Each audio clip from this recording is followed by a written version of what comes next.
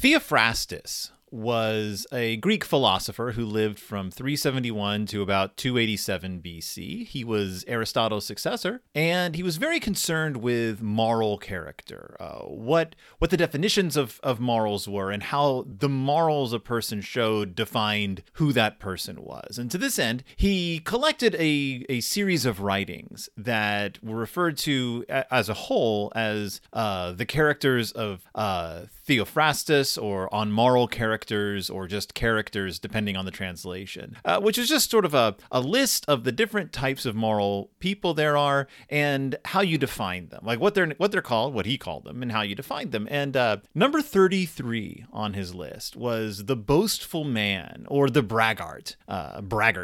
And about the boastful man, he wrote, "Boastfulness would seem to be, in fact, pretension to advantages which one does not possess. The boastful man is one who will stand in the bazaar talking to foreigners of the great sums which he has at sea. He will discourse of the vastness of his money-lending business and the extent of his personal gains and losses. And while thus drawing the long bow, it will send of his boy to the bank where he keeps 1 drachma. He loves also to impose upon his companion by the road." I'm going to start over with this. And about the boastful man, or the braggart, he says, "Boastfulness would seem to be, in fact, pretension to advantages which one does not possess. The boastful man is one who will stand in the bazaar talking to foreigners of the great sums which he has at sea. He will discourse of the vastness of his money-lending business and the extent of his personal gains and losses, and while thus drawing the long bow, will send of his boy to the bank where he keeps 1 drachma. He loves also to impose upon his companion by the road with a story of how he served with Alexander, and on what terms he was with him, and what a number of gemmed cups he brought home, contending too that the Asiatic artists are superior to those of Europe, and all this when he has never been out of Attica." So as you can see, once upon a time, the concept of bragging, boasting, carried with it a sense of hypocrisy, a level of lying. You were not only making a big deal about what a cool person you were exaggerating. You were being hyperbolic with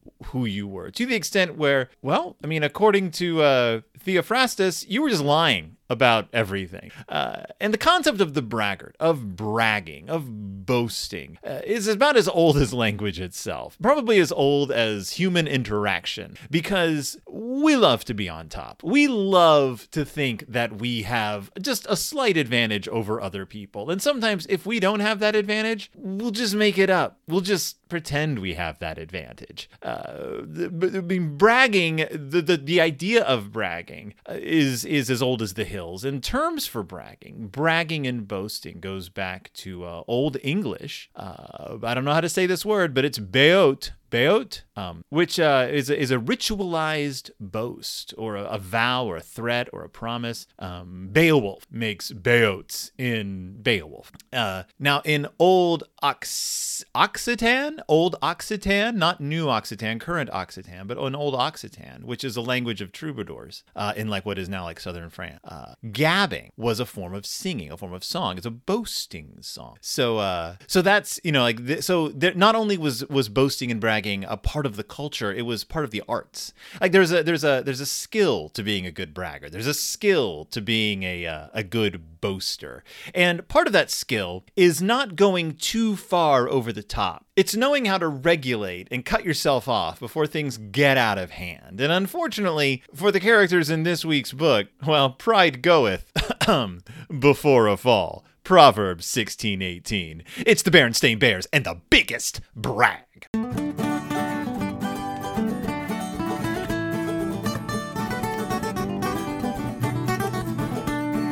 Welcome back to Deep in Bear Country, a Berenstain Bearcast. I'm your host, Phil Gonzalez, and likewise, the tongue is a small part of the body, but it makes great boasts. James 3:5. That's right, we are back into the land of the Living Lights faith stories.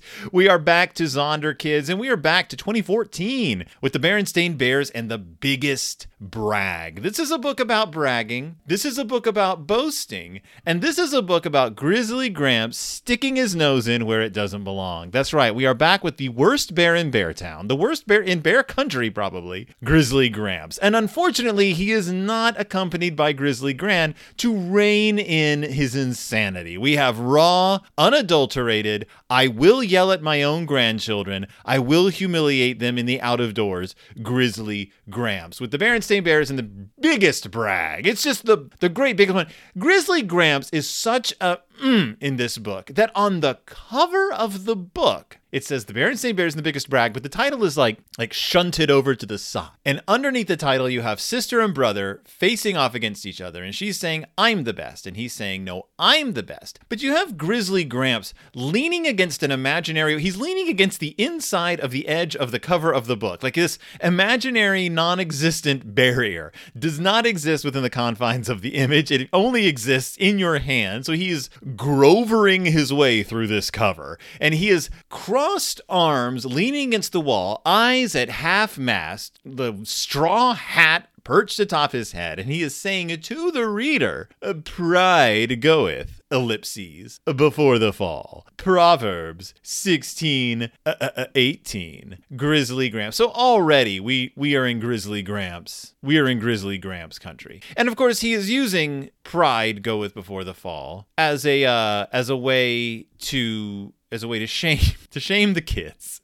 But that's Proverbs 16:18. Is that really what it says, though? Some translations say, a pride goeth before destruction, and a haughty spirit before the fall. So, but we know pride goeth before the fall. In fact, most of the translations I'm looking at say, pride goes before destruction, pride comes before disaster, pride comes before destruction, pride goeth before destruction. I see one that the whole thing, it's pride goes before destruction, and arrogance before failure, or a haughty spirit before a fall. There's one translation here. Which translation is this? The contemporary English version just says, too much pride will destroy you. And I love the translations of the Bible that are just like, we are not doing any kind of poetry. Forget it. Pride goes before destruction. Pride goes before destruction. Pride goes before disaster. And I always see a haughty spirit before the fall. So was this proverb, like truncated into pride goeth before the fall? Because I'm not seeing any translations that are like, yeah, pride goeth before the fall. I'm just seeing pride goeth before destruction, a haughty spirit before fall. I don't know. I think it's a truncated version. Maybe that's why Grizzly Gramps was actually speaking in ellipses. Pride goeth before a fall. Thanks, Grizzly Gramps, who probably never even read the Bible. But that's not even the opening quote. The opening quote is likewise the tongue is a small part of the body, but it makes great boasts, which is James 3:5. And that's actually a really cool, like, complete chapter.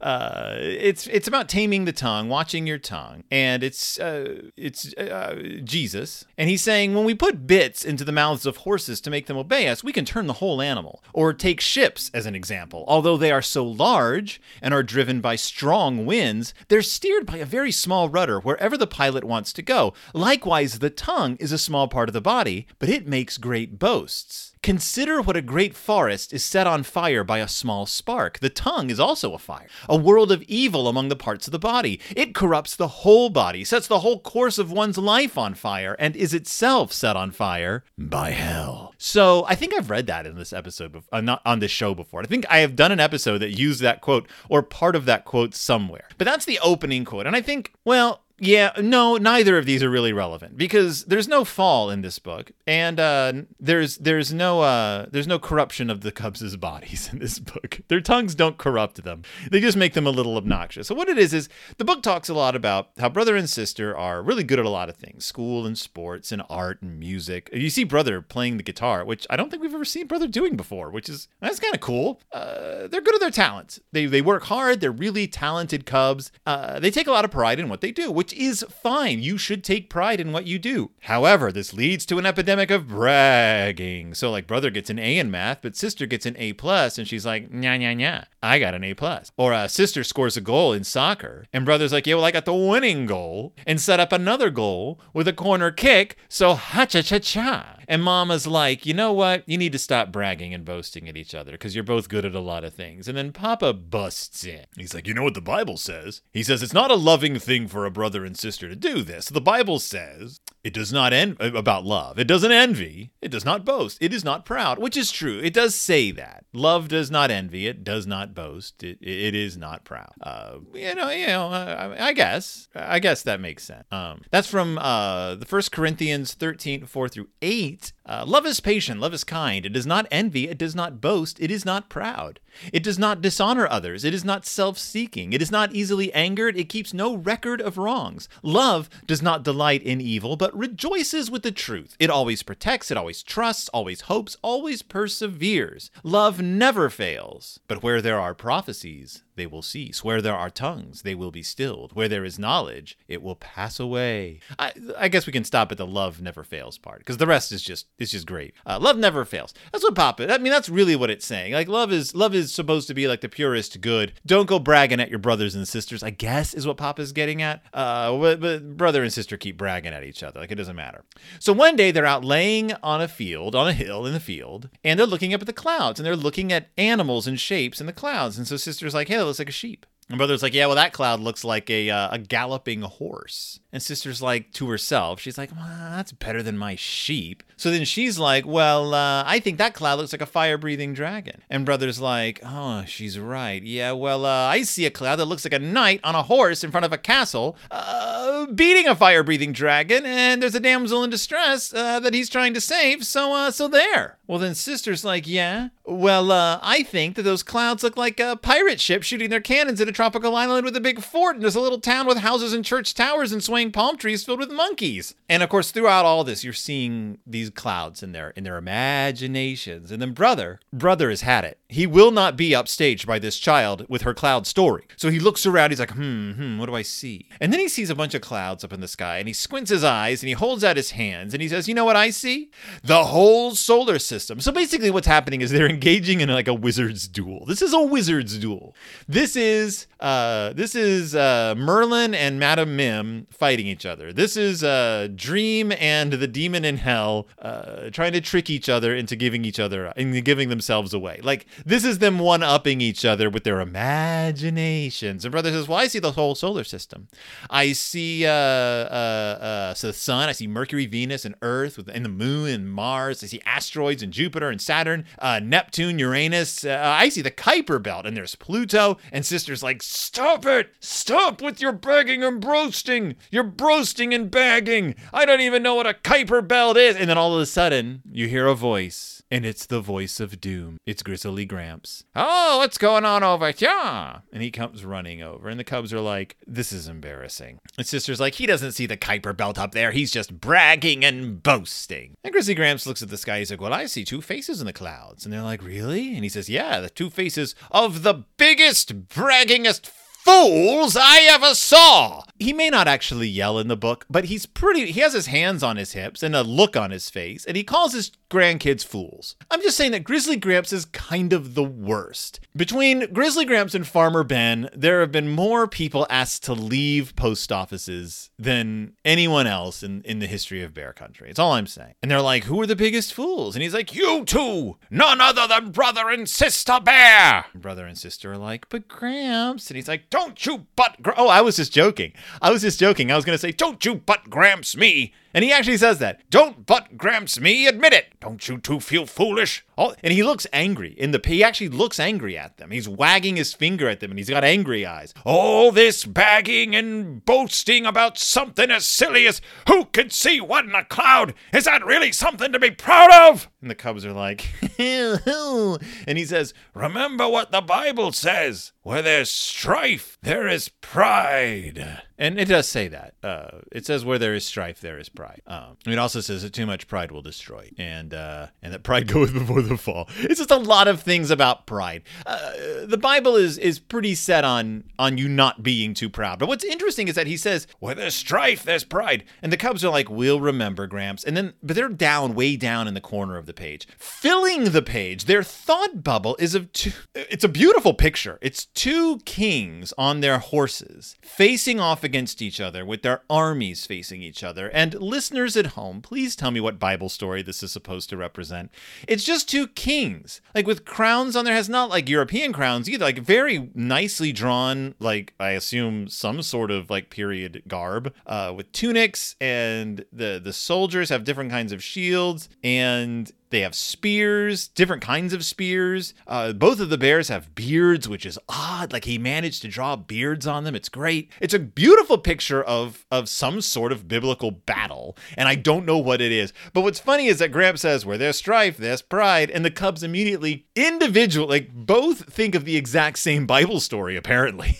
I have no idea. They must have just been reading it. And then Gramps is like, must be feeling bad about making the Cubs feel bad about who they are. Because he says, now you two come on over to my house. Gran will give you milk and cookies. We'll have a nice game of checkers. And the Cubs are like, all right. And then Brother's like, I bet I'll win. And Sister says, I'm going to win. Now, and what would be natural in a Berenstain St. Bears book, you would think, is that the Cubs would be like, oh, we're doing it again. Sorry, Gramps. They don't even catch themselves. They just start bragging and boasting or challenging each other. It's not really a brag and a boast. Gramps cuts them off. He's like, Cubs! And they're all sorry. And they walk down looking at the clouds with sheepish grins on their face. And the last picture of Gramps, he doesn't look happy to be with his grandkids. He's making a weird face and clenching his fists, which I guess is like Grizzly Gramps in a nutshell. Who's the bear in the straw hat clenching his fists and grimacing at the bears around him? Oh, that's Gramps. You just described Gramps to a T. So before we get to the end of the book, the very, very end of the book, I want to talk about this book as a physical product, as a specimen. It's a beautiful book. Right off the bat. This is a really good looking book. Again, ladies and gentlemen, I really enjoy the way the Living Lights Faith Stories books look, and this one's no exception. The colors pop, the line work is beautiful, there's just some great layouts, some great biblical imagery, and it's Grizzly Gramps being super angry, which I know I'm complaining. It sounds like I'm complaining. People, I love Grizzly Gramps. He's the worst bear in bear country. He's always angry, and he literally tried to start a war in the chapter books. Like, because of Grizzly Gramps tried to leave his wife in the books. This is canon. Remember, Grizzly Gramps left Grizzly Gran because she refused to give up her dream of returning to the vaudeville stage. Just never forget that. Grizzly Gramps is the worst. He writes angry letters to the editor all the time. I am sure he's the guy in the Starbucks who's grumbling about the fact that the barista has a nose ring or visible tattoos. I am sure he's that guy. He's the guy at the Starbucks who goes in every day and orders the same thing, and then one day he says to the barista, I come in here every day and you still don't know what my order is. He's that guy. That's Grizzly Gramps. However, it's a gorgeous book. I really like this book. I mean, I'm biased because I like I'm inclined now to like the way that the Zonderkids books look, the Living Lights books. It's gorgeous. And whenever there's biblical drawings and there's horses and stuff, they just look good. They spring off the page. So, the Berenstain Bears is the biggest brag. I don't know I guess if you want to explore the concept of pride, but pride in the Bible is referring to something besides like, I did really well at something, I am going to brag about. Like pride, like too much pride is where you think you're better than everybody else simply for who you are. I don't know how else to put it. It's different than bragging or boasting. Like, and also the title of the book is The Biggest Brag. The Biggest Brag's not in here. I guess brother and sister were like kind of building to the biggest brag. But again, seeing things in the clouds isn't bragging. Seeing things in the clouds is like, I have a better imagination than you. But you're not even saying it. You're not bragging about it. You're demonstrating it. It'd be like the craziest competition, more like who can come up with if it was like brother and sister were always overly competitive with each other, that would make more sense. That's not really bragging. I don't know. It should have been more like the scene from Jaws, where like they're comparing scars. It should have been like that. Who has the biggest scar? Which cub was attacked by the biggest sea animal? I think we'd have to go back to the Bear's Vacation for that one. I think that's one where Papa encounters like the old gods in the sea. Go back and listen to my first few episodes where I got really weird and loopy talking about like Lovecraftian monsters in the ocean. I don't even remember. I haven't listened to those episodes but The Biggest Brag. Good book. It's fun. It's fun. It's nice and glossy, and it's colorful, and you have the worst bear in Bear Town. Activities and questions from Brother and Sister Bear. Talk about it. 1. What exactly does it mean to brag? I think we covered this up top. I think we covered this more than enough at the top. What does it mean to brag? We talked about it. Why isn't it a nice thing for Brother and Sister Bear to do? Why isn't it a nice thing? Like, why? Talking to Phil. What's wrong with bragging? Well, one thing is, at work, me personally, my job is public awareness. I am there to help people be aware of brain injury and stroke and the causes and effects of brain injury and stroke in Minnesota, yada, yada, yada.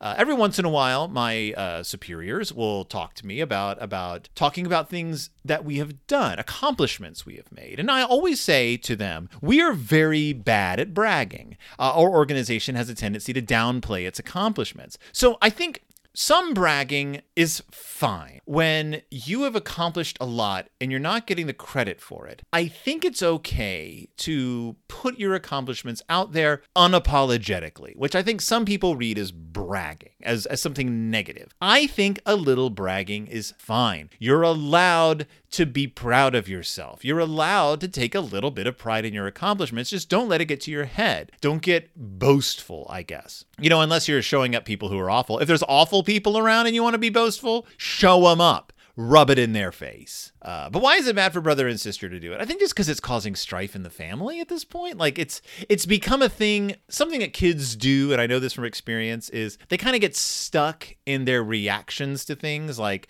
well, brother and sister, for example. Like one of them says something, the other one-ups them. And kids can kind of get stuck in that pattern. Like they're not even having fun doing it after a while. They're just doing it. Like when a child contradicts you and then you realize they're always contradicting you until you're like, wait a minute, they don't even want to contradict me. It's a knee-jerk response. So I would say that with brother and sister doing it, it's gotten to the point where the parents need to nip it in the bud. And I think it means calling it out when it happens as it happens. Not so they can punish brother and sister per se, but so that they can call attention to the fact that it's happening and teach the kids to cut themselves off.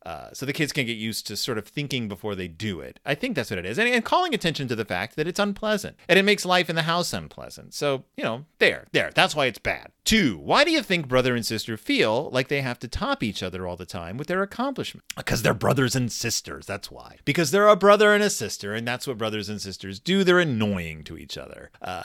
It's obviously not because they're not getting enough recognition, because their parents are pretty good at that. It's not because they feel inadequate, because I think they actually feel like they're pretty good at what they do. Again, I think it's just a habit they got into. It was funny at first. Now it's just something they do. Have you ever had anyone do that to you? How does that make you feel? Yeah. I've been in that situation where I've done something, and it's usually not, when you're an adult, it's usually not a person bragging over you. It's you say something, and I'm sure I've done it too. So if you know me and you're like, oh, Phil, yes, I know I've done it too. We're all guilty. None of us is free of sin, living lights, faith story. None of us. Were you saying I did this? And another person goes, oh yeah, I did this. And it's a little bit better or a little bit cooler or a little more. And they're not well, I did this. It's just they're doing the thing where they're adding to the conversation by one-upping you without even realizing they're doing it. That's the worst. And again, I apologize if I do it. I apologize. I can apologize better than you. And it's kind of the worst when they don't mean to do it, because then if you call them out, then they're embarrassed and it's just hard. So just be careful in your conversation that you're not stepping on another person's accomplishment. Because, let people have their accomplishments, I guess is what I'm saying. 3, what does Gramps try to teach the Cubs about bragging? I don't know. I don't think they listen to him. I think he just shuts them up. Because he doesn't want to hear them talk. And they're like, oh, yeah, if we want to get those cookies, that Gramps will withhold cookies. I don't think you deserve cookies. Gran, don't give them cookies. That's my impression of Gran. Get out and do it. 1, sit around the family dinner table and look at one another. Done and done. Think of 2 good things about every other person at the table. Holla. I don't know what that means. Starting with the oldest person, go around the table and have each person tell their good things about him or her. For example, if the oldest person is Dad, everyone at the table needs to say 2 good things about Dad. Continue around the table. I can't make fun of this. This sounds like a great idea. If you could actually get your kid to do this, this is a great idea. I'm going to challenge every listener out there to do this at the dinner table tonight. Say, I know this is going to sound cheesy. I know this might be weird. Unless you already do it. Congratulations, bragger. I know this is going to sound weird, but I want to try this out. And if your kids scoff and roll their eyes, ask them to be a good sport. I don't know. Say, it doesn't have to be anything overwhelmingly amazing. Just what are 2 good things about each person, starting with it's a great idea. We don't do it enough. Also, tell people you love them. Also, never mind. It's good to be nice to people. It's good to be kind and complimentary. 2, it's okay to be proud of things that you've done with the talents God has given you. Thank you, Mike. That's what I just said. It's okay to be proud. Talk about the talents the people in your family have. Okay, so if you just did the exercise and one of the nice things was a talent, you have to go back now and come up with something else because now we're on. Choose one of the talents and use it to help others or make someone happy. For example, if one person is good at drawing, help him make cards for people at a neighborhood nursing home. Choose one of the talents. So you are using another person's talent. So like, Mama, you're really good at making a meatball.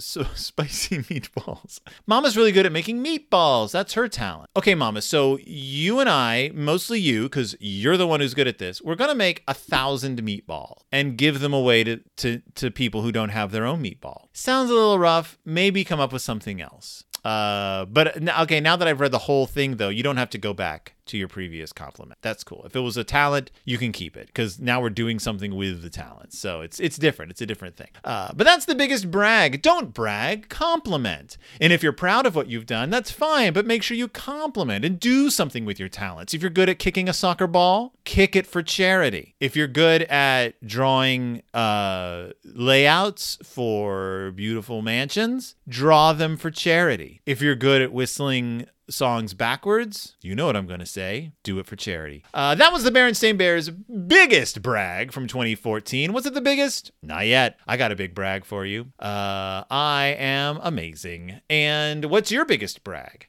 Let me know. Go ahead and brag about it. Right? Go to Twitter and go to BStainBearcast and post your biggest brag. Hashtag biggest brag. Or go to our Facebook page, Deep in Bear Country, and post your biggest brag on this episode's post. Hashtag biggest brag. Let's make hashtag biggest brag trend all over Mastodon, I guess is what we're doing now. So I'm trying out Mastodon to see if I can figure it. It seems pretty self-explanatory. Once you figure it out, it's like, oh, this is just kind of like Twitter. So, hashtag biggest brag. Otherwise, thank you so much for listening. Thank you so much for supporting me, and I'll see you all next time deep in Bear Country. Hashtag biggest brag.